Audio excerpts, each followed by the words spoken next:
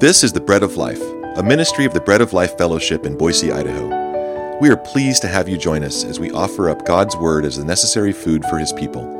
The Word of God finds its fullest expression in the person of Jesus Christ. May He be exalted before you today. Now here is our speaker, Joel Van Hoogen. We've been considering Psalm 51 and the aftermath anticipated in finding God's forgiveness for our sins. David calls out for the restoration of joy and salvation. He says, God, make me hear joy and gladness. The person who finds forgiveness hears God's own song of joy in forgiving him and learns as well to sing that song throughout their lives.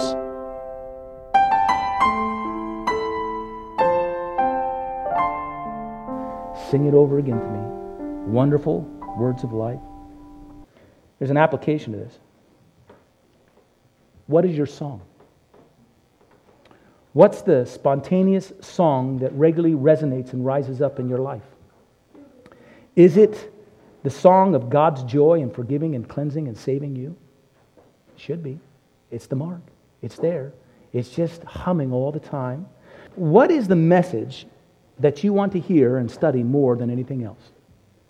I caution people who think that they've developed a deeper form of Christianity because they want to study the book of Revelation and Daniel all the time. And they want to make conjectures on where we are in the present situation. That's not the heart of our message, and it's not the one story we want to exercise ourselves more than others. Well, I had a young couple that came to our church in Calgary where we lived, and they had originally been from Calgary. He had a very good job with the government, and he'd left the job to go up with a group of Christians who ultimately formed a commune up in the mountains, and it very quickly revealed to actually be quite heretical, and also like a sect that was very controlling. They'd come back because his wife was not obedient enough to the leader of this group of individuals. They came back and they found her way to our church. They weren't going to church anywhere, but people knew them and brought them in. I remember the wife calling me one time and saying that she had overheard my wife teaching a Bible study that she'd been invited to. She hadn't been coming for a while. We just were getting to know them, and she couldn't come because she heard my wife saying how much she loved God's Word. And she says, I got to tell you, I don't love God's Word. I've been beaten and abused by God's Word for the last 3 or 4 years. My husband was going to leave me when they kicked me out, and eventually he thought it wasn't right, and so he came with me. Well, eventually, this couple heard of the grace of the Lord Jesus Christ, and they gave themselves to Christ, but they had fell into this cult within the church itself. And I'd asked them, how did they fall into it? Well, we were in a study that was really involved in deep teachings. We felt that nobody else was studying these things, and we were studying the deep teachings of the things of God. That's how we fell into this. Well, what were the deep teachings? Well, we talked about the appropriate dress that Christians ought to wear. We talked about the kinds of shows we shouldn't watch. We talked about the right manners in which a woman should show herself completely submissive to her husband, and on and on. Now, listen, I'm not saying that there are not ramifications in Scripture that address those issues in your life, but if you think you're deep because you're studying and measuring out all the laws of God and trying to write your new scribal order of how to follow them, you're not. The study of the Christian is the cross of Jesus Christ, the blood that was shed for me, the outpouring of all the attributes that He pours upon my life, the joy of my salvation. That's deep. That's what God calls us to. And by the way, when you immerse yourself into the flood of those things, all the other stuff, all the other particles of this world and this age that accumulate in our life get to be washed away. But you want to find somebody who was really meticulous in the law. It was the Pharisees. They were the deep ones. And they would travel around the earth to make proselytes who would follow their deep teachings. And Jesus said of them, you make those who choose to follow you twice the sons of hell that you are. That's not the message.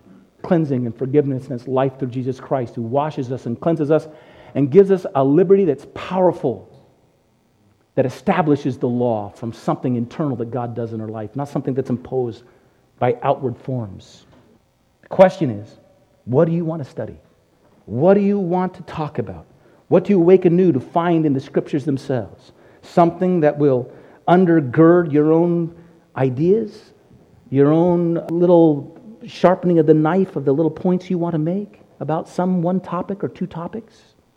Or is it to find Christ in all of His fullness expressed in the Scriptures, revealed in the Scriptures, and revealing His work in the Scriptures of our salvation? There are other individuals who wake up and what they want to talk about around the cooler is the political banter and political complaint. Other individuals who find themselves that what they want to talk about is the entertainment gossip of the day, what the latest movie star or television actor has done, or what the great show is that they can't wait. They're so happy it's Tuesday and my favorite show is on tonight. Other individuals who want to talk about business news and business strategies, or they want to talk about sports scores, and they're here right now, and all they can think about is, I hope this sermon doesn't go too long because I want to watch the Masters. I'm talking to you, see? You know, as a child, the day was Saturday. It was Saturday mornings. You know, my mother would have to drag me out of bed. My dad threw a glass of water on me once to try to get me out of bed to go to school. But no one had to wake me up for Saturday mornings. You got up, you remember it, you guys my age, you got up before the test pattern was even off the television set. You stood in front of the TV with the test pattern on, just waiting for that morning shows to come on because that was cartoon morning. And it was glorious. Cartoons all morning long until Mom woke up and fed you breakfast.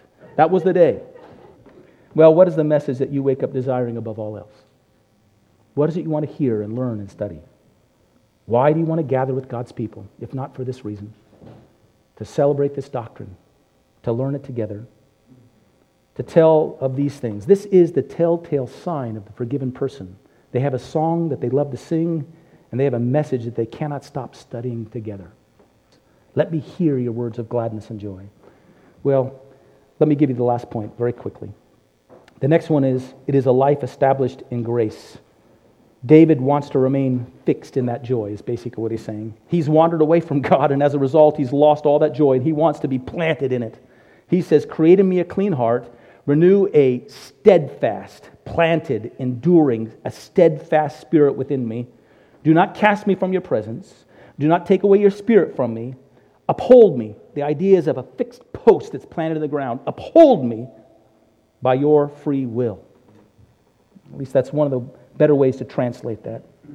Clearer ways that we can translate that. He also might say, uphold me by giving me free will, a will that's devoted to this purpose and point. But either way, it's God's work.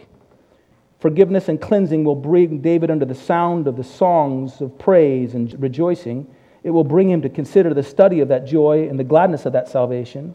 And now David wants to make sure he remains in that place. David does not want to leave that place ever again. He's seen where the flesh can take him, and he says, God, I don't want to ever go there again, so create in me an absolutely new heart so I never go away from that place, so that I can remain steadfast and I can endure and I can stand upright in your will. Basically what he's saying is, God, establish me in an enduring commitment to you. He's seen the potential of his own sinful nature to take him far away from the will of God and to take him deeply into the destructiveness of his own sinful appetites. And he's seen that there's nothing in his own flesh, no strength that he has to acquire his own cleansing. God had to bring him into cleansing. God, now keep me fixed in this place. Keep me grounded in your presence. He's discovered something. This will require that God always keep him in the presence of God. So God, don't take me from your presence. It's actually a negative way of expressing a most positive thought. He's saying, God, basically, I want to always be with you. I want to be in your presence. Keep me here. Don't ever send me away. Don't ever chase me away. He also understands he must always be under the governance of God's Holy Spirit. Uphold me by your generous Spirit. Don't take your Holy Spirit from me. That is, by the way, a reference to something that happened when David was anointed to be king. You can read about it in 1 Samuel. That when God determined, as an answer to the request of the people of Israel to provide a king for them, the very first king that he provided was anointed by Samuel. His name was Saul. And we're told that when Saul was anointed, that the Spirit rushed or came upon Saul in order to empower him to carry out this rule. These kings were not kings that grew up because of mere conquest, by mere individual power, by their own social acumen or ability to maneuver politically in order to establish themselves as kings. Before that ever happened, and before they demonstrated any of those abilities, they were anointed to be king. And then what God did is, by the power of His Spirit, He set His Spirit upon them to enable them to carry out that work. And we're told that Saul sinned. And after Saul sinned, his only concern was that he not lose the favor of his own people. He wanted Samuel to take him out and bless him in front of all the people so that none of the people would know what he had done. Something happens different with David. When David sins, he writes a poem and he gives the song to his chief musician and says, teach it to all the people. Let my life be a lesson of what not to do. Saul said, don't let me lose favor with the people. Don't let them look critically at me. He wasn't truly repentant. Samuel says to Saul, God's Spirit is going to be removed from you. He comes and he finds David. David's not the oldest son in his family. He's the youngest son of Jesse. He doesn't have all the abilities, all that political power. He is not even old enough to begin establishing and thinking through the process of gaining that kind of power, just to show you that this is God's man and it's God's work and not their own. Samuel anoints David to be king, and we're told at that moment that the Spirit rushed in upon him for that job. And the very next verse in 1 Samuel tells us at that moment that the Spirit was taken away from Saul. David knows the story. He knows his sin. He knows in a sense he's on the knife's edge. And now he says, God, please, don't take your Spirit from me. Now, this doesn't have a direct application to the New Testament. The way the Holy Spirit works now, since the day of Pentecost in the church, is different. But it does tell us something. We do not want to be parted from the life and power of the Holy Spirit. We want it. We long for it. God, don't remove me from the founding and the grounding and the strength and the power and your presence brought to me by the outpouring of the Holy Spirit. Before you come to the Lord Jesus Christ and receive Him as your Savior for the first time, you are in your sins separated from God. When you put your faith on Jesus Christ and you say, Jesus, come, forgive me my sins, wash me, make me clean, I confess I can do nothing. You do it all for me. At that very moment, heaven opens up and Christ pours out upon you not only forgiveness and cleansing, but He pours into your heart the Holy Spirit. You receive Him, and He makes known to you the presence of Christ, and He brings to you all the life of Christ, and He endues you with the power of Christ living in you. When you sin as a Christian, you grieve the Holy Spirit. You quench the Holy Spirit. You, in a sense, suffocate the breathing life of the Holy Spirit into your life. You drive yourself from the presence of God by your sins. As Christians, when we find ourselves wandering from God, what we do is we turn to God and say, oh God, forgive me, wash me. God, don't cast me from your presence. Receive me back in your presence. Don't let your Holy Spirit be taken away from me. Let Him empower me and fill me and reveal to me your life and sweetness. And God, from here on, keep me grounded here. Keep me living here. That's what David is praying for. Can I say it this way? The Christian life is a life, we still falter, we still sin, but it's a life that sings a song and studies the song. And it's a life that above everything else wants to be fixed in doing just that. God, right here, in your presence, always singing, always studying, always with you. That's what David is praying for. Well, from there, you'll have to study the rest of the psalm yourself, but you'll see ministry is born out of that kind of life, around that kind of song.